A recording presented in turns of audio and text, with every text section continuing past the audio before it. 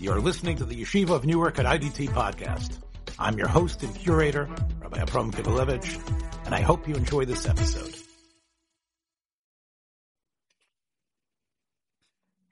If it's Erev Shabbos Kodesh, this must be Rischa D'Oraisa. Yes, it's the day after Lag BaOmer, Erev Shabbos, and I'm here with the Putzina Kedisha, the Nahoira of Klal Yisrael, Reb Yosef Gabriel Bechhofer.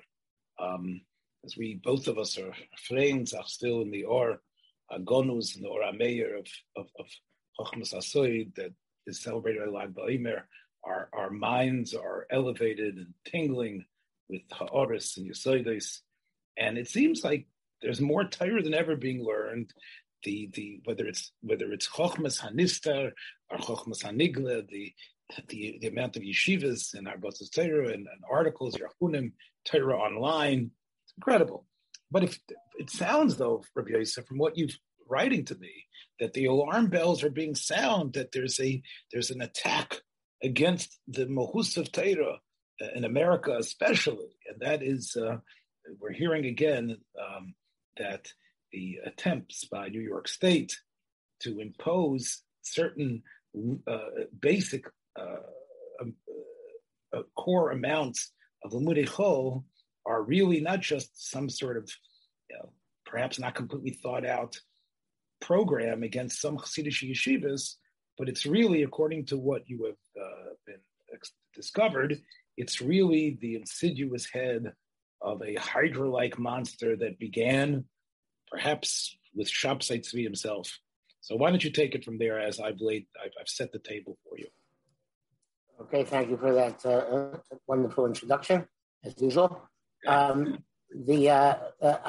was sent a notice, a poster that Erev Lag BaOmer, which warns us as follows: we are all endangered together. The threat to our yeshivas is only one facet of an evil United Nations, the World Health Organization plan against Orthodox Judaism and religion in general.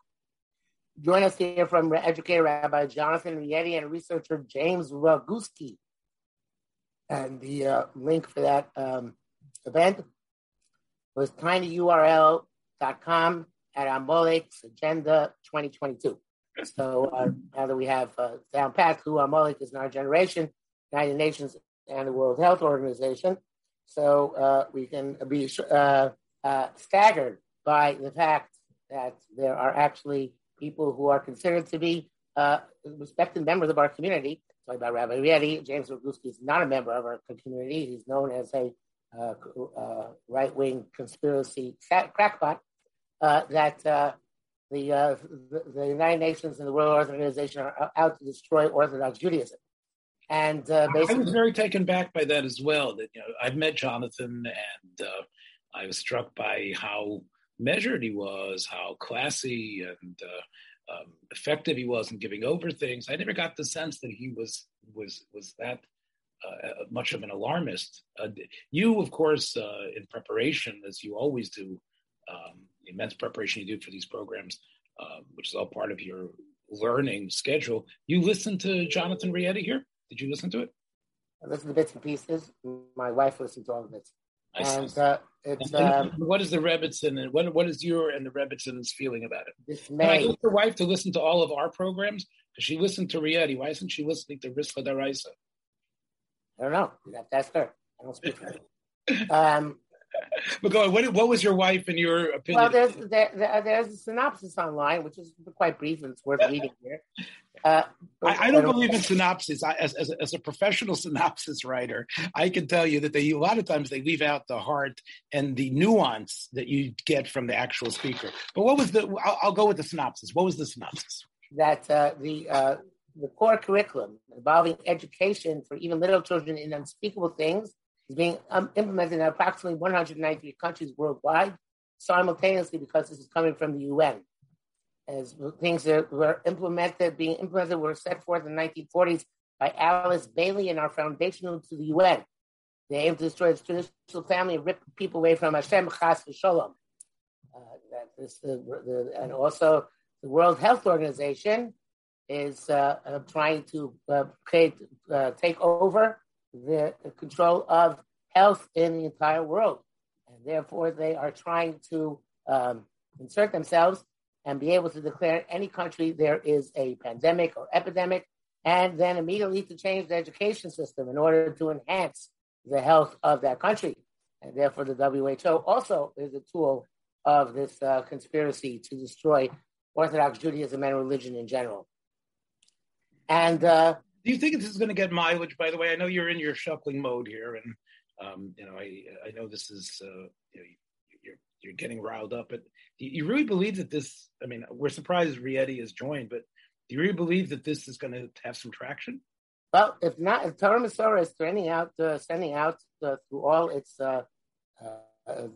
institutions, which were going along with it, dire warnings about the future of Chinuch in Klal Yisrael as a result of New York State's suggestion that there be some limudei chol in the Hasidic. New York State is sort of the Mississippi vis-a-vis abortion. In other words, the same way if it could happen in New York State, it's going to start happening in all the enclaves where Jewish learning is going on, and the hand of the government is not going to stop where it is, right? Right, exactly. Yeah. So all this has to do with the frum world being having a new and not in sympathy with the frum world, but the frum world having this new boogeyman to end all threats, Yafet, which is. In other words, which we know is really, that itself is really such an amazing story. This Yafed, where you have, right? You have this boy who had been gone off, what we would say, gone off the derech. Someone who was not given, I guess, the proper schooling, the proper chinuch, the proper hadrocha, who had a very negative experience and was part of. As we know, the gelechter that is supposedly the limudei chol of the yeshivas in New York. Well, first of all, he went to Hasidic yeshiva, and besides that, there is no limudei chol. That's what I meant. I meant the Hasidic yeshivas. Yeah, I didn't mean to paint with this tarnish all yeshivas. But this fellow went to these Hasidic schools that we know. As someone who's taught in those schools, I can tell you what's going on in the limudei chol department there, and my colleagues that were part of them as well, because I was teaching for Title I in New York City. So many of the people that I studied with and was involved in were teaching in these type of schools. So I know what the regular curriculums were and how they were being run, and there were definitely it wasn't all of them. But some of those schools, it was, and it clearly has gotten better, but for years it was just a fiction. It was a fiction to allow public funds to keep on supporting the school, whether it had to do with lunches or other sorts of services that New York City was giving. But really the amount that these kids were studying, the basic knowledge of English or math or any of the higher sciences was close to nothing. So this fellow created his organization to expose this and to help new generations of Orthodox kids, Hasidic kids, and Orthodoxy in general, to have what he felt was the proper secular education to be a productive member of society. The focus was on high schools, which none of them give any limudei chol, to the best of my knowledge. So it wasn't the elementary schools, it was the high schools, because, and here we know, of course, one of our favorite subjects that we talk about, of course, is Chabad, and Chabad is militantly has stood up against any sort of inclusion of the limudei chol in their mesiftas. We know that, and they've been pretty successful, and they are pretty good politicians too. I'm wondering how they're handling it. But let's put that aside for a second. The point is that this organization was making a lot of noise and was extremely successful considering their small numbers. And before COVID, this was considered Gzeras Hamas Yavnim. The Aguda said there should be Yom Tainis, Kloli. I remember when it was Asar B'Tevis that we were supposed to say special slichas for these Gzeras. Then COVID, of course, changed everything. But now I think from listening to what you're saying, and I say this totally from my armchair here at the incredible Abels and Hyman factory, that it sounds like now we're conflating like you say, the boogeyman monster COVID restrictor with the ones that want to insert limudei chol in all the yeshivas. Now it's all coming together because there's been so much resentment built up over the last couple of years, because of mask mandates and other things. So now it sounds like it's all melded together into attacking us. That's true. But before we talk about the schools in general, or the schools specifically, I want to point out there are two nucleus here. First of all, if you want to, the schools are an issue in of itself, which it's beyond my capacity to understand. The drive against the quote unquote Zera, maybe we'll have some insight. But this thing to connect it to the UN and WHO is insanity, and it's so embarrassing, and it fails the Rak Am Chacham B'Navon Hagoy Agoda Lazet test in the extreme. To actually, I think that the UN has a concerted effort to do anything against Umesorah, against religion. UN is a bumbling organization which doesn't accomplish very much at all. It certainly doesn't have the wherewithal, either does the WHO, to affect individual countries. They're not going to go into Saudi Arabia and impose the core curriculum there. Not going to go into Iran and impose the core curriculum there. This is absurd. The whole thing is absurd. It doesn't seem to be even relegated as part of their mandate to care about what sort of studies are going on. No, what they want is people that they pay lip service to everybody's education in the entire world, which is of course true. And then they say, okay, because they believe, because the argument, I guess, is, now I didn't read the statement, is that the more educated a population is, the longer they will live, the greater understanding they have of the health risks of society, and the more they're going to exercise, the more they're going to be productive, and therefore, in a way, it is under the purview of the World Health Organization. But it sounds fanciful. I did glance a little bit. I know you wanted me to do my homework last night. I apologize for not doing it, but I did read a little bit, skimming this Agudas Anshe Emes website that you sent me. Baruch Weiss writes a fanciful history of how Haskalah, which is to him, really it's basically on Gershon Sholom's theories about how Haskalah developed. That Haskalah was really a byproduct of Sabbatean heresy, that it's really the other side of it. And they both represent these incredible energies of trying to change things. So basically, and there's a lot of misinformation and conflation, but basically from the horror of Shabtai Tzvi and all the antinomian types of ugly actions that were obviously Kfira Gemura, arose Jacob Frank and then Haskalah, and it's all the same thing. And now we thought the Haskalah movement is basically just something to give courses about that. But now, no, it's really the same energies are rearing their head, and we should be extremely afraid, despite the amount of yeshivas, despite the amount of learning. And as I think we've said in private conversations, even the amount of yeshivas that were getting the fine comb treatment from the New York City investigators was a small percentage, not even all the Chassidish yeshivas. And yet, I think, as you pointed out to me in a previous conversation, everybody ran to the defense. Even the yeshivas and the Rosh Yeshivas of institutions that were learning quite a bit of Limudei Chol, and whose graduates, when they decided to leave yeshiva, were actually doing great on their SATs and becoming nice, productive members of society. Why don't you talk a little bit about that phenomenon? Right. So the New York terms are missive. There are 6 points, each of which are very disturbing. Number one, New York State does not recognize the educational value of the Limudei Kodesh. It's not true. They don't see it as equivalent to the Limudei Chol.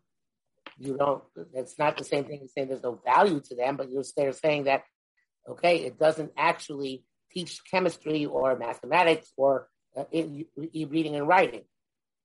That's not saying they don't value them. Number two, New York State opens the door. Obviously, there's a deal there because this is not what's happening Education bureaucrats impose curricular requirements that are antithetical to our values and way of life. New York State has no desire to impose curricular requirements on the yeshivas. They want the yeshivas to, if the yeshiva gives regents, the New York State is perfectly happy. They're not concerned to come in and change anything. If yeshivas are assessed and they're giving an equivalent education, New York State doesn't care. The Torah Umesorah could theoretically create their own assessment organization and assess the yeshivas. That's not the issue. New York State empowers, number 3, New York State empowers local school boards to evaluate the faculty and curriculum at our yeshivas. I don't know anything about that. That's not anywhere in the Gezerah. It doesn't sound correct either, because what would be the authority of a local school board to insert itself into a private school? That it's nothing to do with public funds, really, unless, again, the boogie is, I wouldn't call it, the problem here is that there are amounts of public funding even going to the private schooling. And I think that's where our friends in Satmar sort of understand that's where the connection allows some sort of control, because there's some sort of money, whether there's lots of money going for busing and things like that. I mean, yeah. So, in Muncie, when I got to Muncie, there were no yeshivas had their own buses. Now, every Tom, Dick, and Harry yeshiva, Vaysa, has its own buses. Obviously, there's a reason for that. So there's a lot of money involved, I'm sure. Right, and again, the arguments have been made by people who've been paying huge property taxes and other things that these services need to be rendered. And that was a great inequity, that you had people moving into homes, whether it's on Zabriskie Place or other places in Muncie, upping the property value, paying thousands and thousands of dollars in property taxes, and not receiving even a modicum of benefits in an educational way. I think it opened the door to some legislation in Albany, or wherever it was, that allowed these funds to now accrue to the schools, that they can now get their own buses. Unfortunately, everything comes with a price. And that price that's the hook that allows statements like this to have some legitimacy. Okay, go on. What's the other points that we're talking about? Number 4 is New York State allows anyone who claims they have a grievance, even if they did not attend the school, I guess that means Yafed, to challenge a finding that a school meets the government standards. I'm not sure why that's so terrible. It's usually called a whistleblower. If it's a legitimate grievance, it's a legitimate grievance. Not a legitimate grievance, not a legitimate grievance. I guess they want the schools to be completely closed to any outside criticism of any sort. Only people attend school. It only means children in the school, theoretically, could file a grievance, should be able to file a grievance in New York State. Okay, this is an interesting legal question. It's similar to the Texas abortion issue about who can file against who and et cetera. So it's that I think you need to speak to legal people. Can you decide, because but it's absurd to say anybody who did not attend the school. Let me attend the school. Attend the school means the children in the school. They don't want the children in the school to be able to file grievances. Yeah. Okay, what else? Number 5, New York State requires school boards to direct yeshiva parents to move their children to another school if the board believes the child's yeshiva is not substantially equivalent. That hasn't happened, obviously, because they haven't directed anybody to move yet. The legislation may say that at some point, but the point is you want to avoid your school being equivalent, but that's the law. It's still in law already. That's supposed to be substantially equivalent. Okay, number 6, New York State considers students in non-equivalent schools truant. Penalties to parents can even include jail time. So that was the last point. So I ask you, what is the craziness which is causing a massive campaign in Klal Yisrael to come to the aid of these few Hasidic yeshivas? There are few Hasidic yeshivas which we know, in fact, that they don't produce alumni who can really speak English. Probably the alumni have very, very rudimentary knowledge of math or history, anything of that sort. The yeshivas which give regents, which so far is the overwhelming majority, at least till the end of 10th grade, which I believe is the end of compulsory education. What's going on? What's happening? Yeah. So in other words, you are saying that that what we should do is cut these guys loose and say, look, we are in compliance, and you should follow our model. And if not, do whatever you can to shield yourself legally from that type of. But to call a clarion call of shmad sounds like an extreme overreaction, and it paints an unrealistic and maybe even a dangerous picture of Torah Umesorah to people out there who are trying to start a Torah Umesorah school in Houston and Detroit and other places. When people say Torah Umesorah, look what they wrote over here, right? And right. Torah Umesorah has always been able, as an out-of-town boy, I can tell you that was. Look, I sat in a Torah Umesorah classroom, and all the educational material had that little Torah Umesorah logo there, and that was a school that had we had Limudei Chol up to the wazoo, right? And as Rav Nata said, you didn't come out so bad, right? When I told him this about wanting to go to my kids going to a different school. So this sounds like so northeast. Ostrich head in the sand that I think it's going to alienate many people who believe in what Torah Umesorah has done, the incredible work Torah Umesorah has done, even if it's just the educational supplies they've done. Halachos kama v'kama in terms of actually going out there and advocating for schools and creating schools. So, I don't know who the presidium is. I'm not sure. Again, we've talked about the moetzes on this program. Maybe is there something they know that they know that really seems to justify this? I don't know. I guess the fact that Jonathan Rietti is on board, we all know that the people who speak with an English accent are able, especially as you say, their mellifluous tones of their voice, and right, they are somehow a lot more effective, whether it's as a broadcaster. Or as a rabbi making a point. So maybe Rietti was convinced, and therefore he decided to go on the stump about this. Again, Rietti is not a madrega, lower high, depending on your perspective, because he brings in the UN and WHO. At least Torah Umesorah doesn't make it, the plot of the Illuminati. It's funny because it's like the protocols of the elders of Zion in reverse. Mm-hmm. I mean, and if it's the Haskalah, it's really still the Jews. Right. It's really some evil Sabbateans who are somehow trying to, and what they want from it, I don't know. Look, my feeling is, again, I think a lot of these proclamations are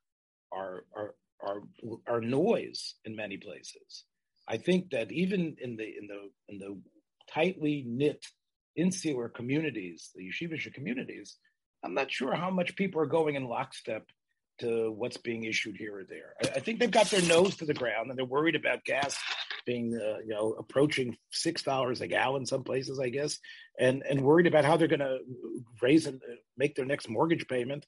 And I think the bigger threat here is, I think what we're looking at, and maybe we'll have another program about this, is the amount of yeshivas is not going to be sustainable. If this inflation keeps up, there's going to have to be, like we talked about in 2008, there's going to have to be a way to reform those mostas, because there can't be as many as there are being supported in that way.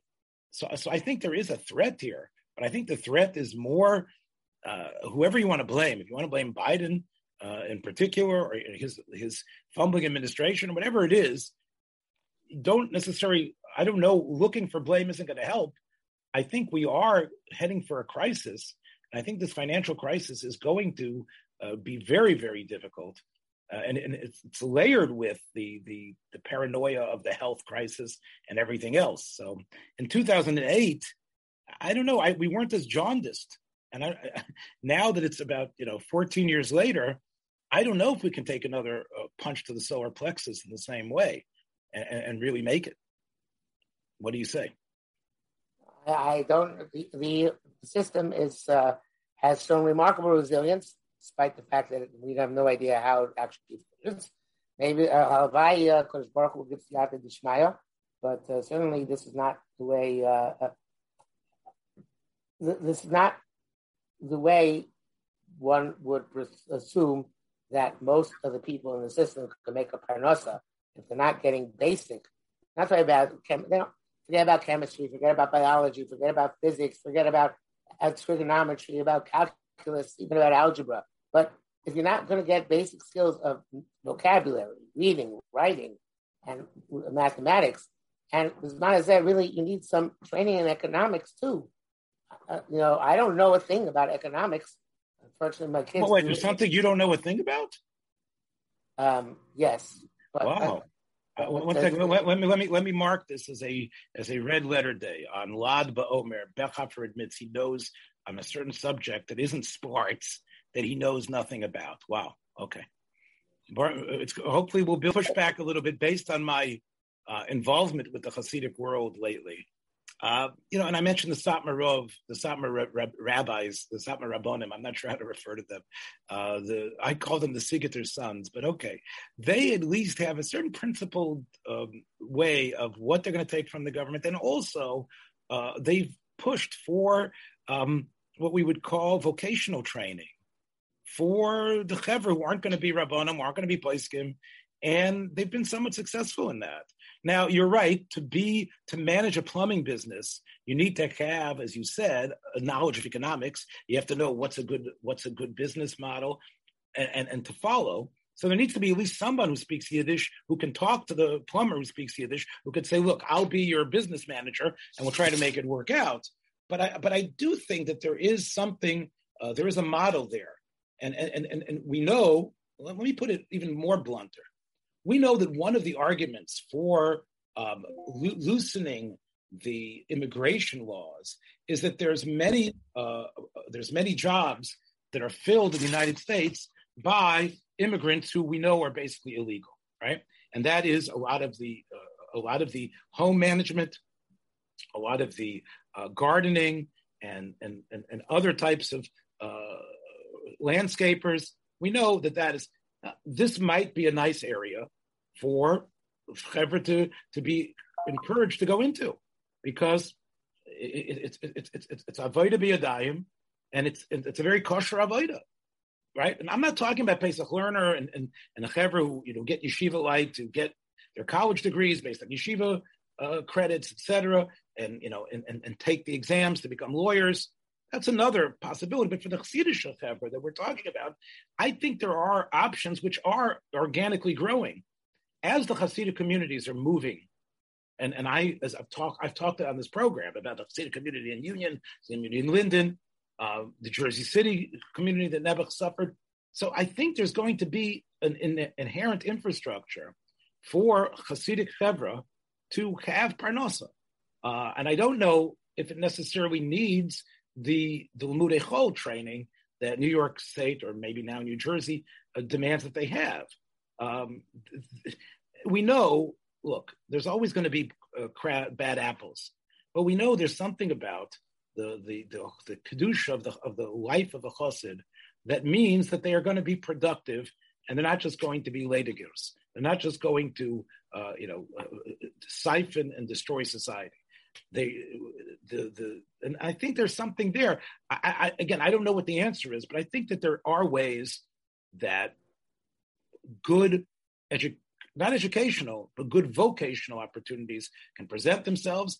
And as both you and I have taught in schools that had Hasidic dropouts, wouldn't it have been great to put in their hands a hammer, a nail, a bus, a saw, or something, and it would be geschmack. And if it would be conventional, as opposed to, that's for the guy who's off the derech completely, I think you would be able to get a lot of good blue-collar Vaysa Zoken workers. Yeah, it'd be great if there. Again, the efforts at that are very small and far between, and even things like Torah has this Makom Parnasa, which are popular in the Hasidic community. Drop in the bucket.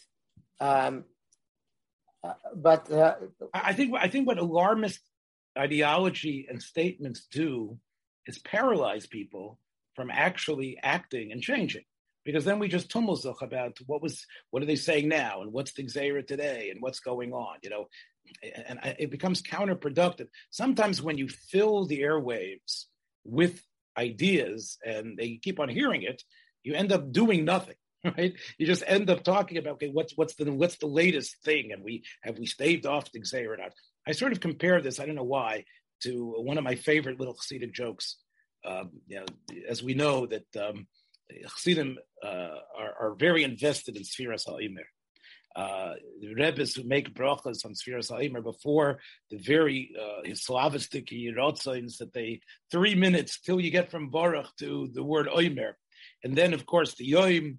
So we know that this is really something that, and even the Sidurim, that the standard, even I think the Art Scroll Siddur, has the Sfiros described there for people to look in. And to me, we talk, it's interesting, a good Chassidic Shaletz once said, after the Rebbe had counted Oimer was such a Slavus, and people were saying it, so he went over to his friend and said, no, welche Sfira mit Poigim gewein hat? In other words, the point is, you make a huge deal about it. It ends up becoming, something. Yeah, right, this is what it's about, right? Which sphere have we violated, right? I think it's more like, obviously you can work behind the scenes, do what you can, and try to get these meisters to follow a model that other Chassidish meisters have been successful in doing. I was when I was in this field, there were Chassidish principals who spoke to me like real educators, and they really understood, despite the fact they had a longer board and they knew Chassidish Machshava, and that they chas v'shalom, that they would allow any sort of taruvos but they understood the importance of being a productive member of society, and for at least in the elementary school level, can't talk the high school level. They understood how important it was for their students to be good at it, not right, and to actually to care. And many of the Chassidish Meisters specifically looked for teachers that it was bucking the trend, but looked for teachers who actually weren't just a joke. They looked for teachers who had beards, teachers who they could look at Talmidei Chachamim, teachers that they would call Rebbe. So this is really, it's a lie that if you go into the frum schools, that it's all, there's much to change. But I think the tendency, from where I'm looking at it, has been to actually upgrade to a point that it's something really to marvel at how successful they've been able to can learn up a velt. If you know how to teach them, if you give them the right environment, they can become incredible. And therefore, I really think the elementary schools, if they follow a certain path, a certain model, they could have very solid. The Rabbeim could still do the solid job they're doing, and the Limudei Chol can also be done in a way that the kids are very accomplished at the end. I don't know. So what Nota said to you was a very important point, which should be emphasized. That's expanding the horizons, at least in a rudimentary way, expands the horizons. It doesn't take away from Torah. And it allows us to really be the Am HaNivchar, to be the Mamlechas Koyanim V'Goy Kodesh, because that much will take from our Yeki friends, for sure. I want to add one more thing to that, specifically about the Derech HaLimud. And I don't remember if I heard this from one of the Abayim Chavetz Chaim, Rabbi Neumann, or I came up with this on my own. But you need to be the big lamdan, you need a big vocabulary. If you don't have a big vocabulary, you can't define things properly. And you resort to using the same phrases and not being able to differentiate. And the people who are functionally illiterate in 3 languages, Hebrew, Yiddish, and English, which is what much of the yeshiva system certainly got to be. I hear what you're saying. I think Again, it's another red letter day where a nice vart, you were misupik whether you had said it or not, and you weren't machriya that you had said it. So that's another great accomplishment for today. I've got to remember. Yeah. It's anivus is somehow sinking into you in some fashion. You have to teach a person to swim.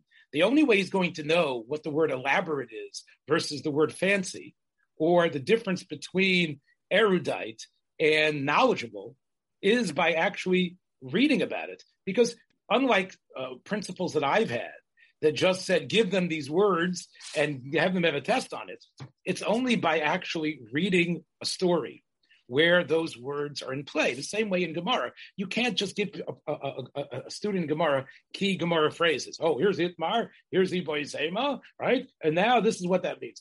The way you do it is by being in the sugya.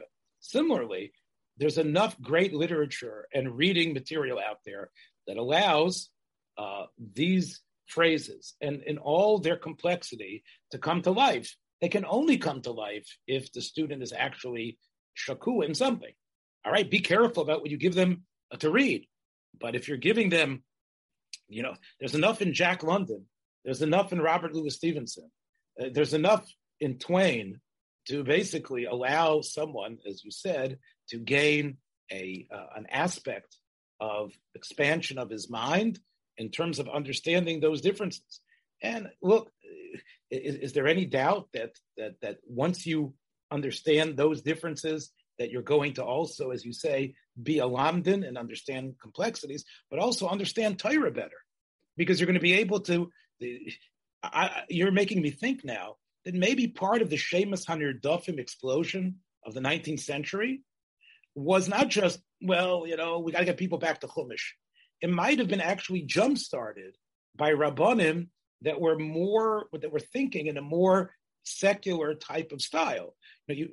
Obviously, Yaakov Tzvi Mecklenburg was not that way, but there was part of him that was very drawn to it. And if we talk about Shadal, and we talk about the Malbim and others, here are people who actually created anew something that was basically dormant since the time of the Middle Ages, which was, what do the words really mean, and to separate one from the other. And that, of course, allows beautiful lumdus to happen as well, because then you can actually take those back to the sugya and you can understand, what is an nevela? What is a treifa? Let's go back to the shirish hamila in that way. So interesting connection you're making between the Malbim and the Shashbal Hirsch and the Kabbalah. This Homahal and Shadal. And Shadal and the development of the scientific method in the right, because you see, you should say, Rabbi Avram, good gezogt. I learned something from these encounters. Rabbi Avram, you are le'ela u'le'ela. We call to shpachasa. Yes. But look, listen, I do try to represent quality, and in that way, one of the quality things that I hope to represent, other than Risk of the Rice, is, of course, the A&H product line, which, look, summer's on the way. I can smell, even through the airwaves, the charcoal on everyone's grill. There's nothing better, of course, than the standard hot dog, but also the sausages, which, as I said, they are bursting with flavor, and they are going to go quickly for all your guests. That's over and above, of course, all the great other provisions, including the patties and the pastrami plates, the beef fry plates. These are things that you don't even know that some of the best caterers in the whole North America are making use of our products, which are consistently of the highest quality. And I can tell you the types of incredible gymnastics economically that the people who pay me are going through in order to keep the prices within reach of the average Jewish consumer. So take advantage, my friends. And I think that you will not be disappointed. Well, that's about it, my friends. We shall see you hopefully next week. The Xeris shouldn't come down too hard on us. The Rebbeinu Shalom should give us a solo from all these types of Xeris, whether they are the Xeris that are true or imagined. We should have the Yishuv Adas to be able to continue. Take care, everybody. See you next week. Thanks for joining us for another episode from the Yeshiva of Newark at IDT Podcast. Be sure to subscribe on your favorite podcast app so you don't miss a single episode.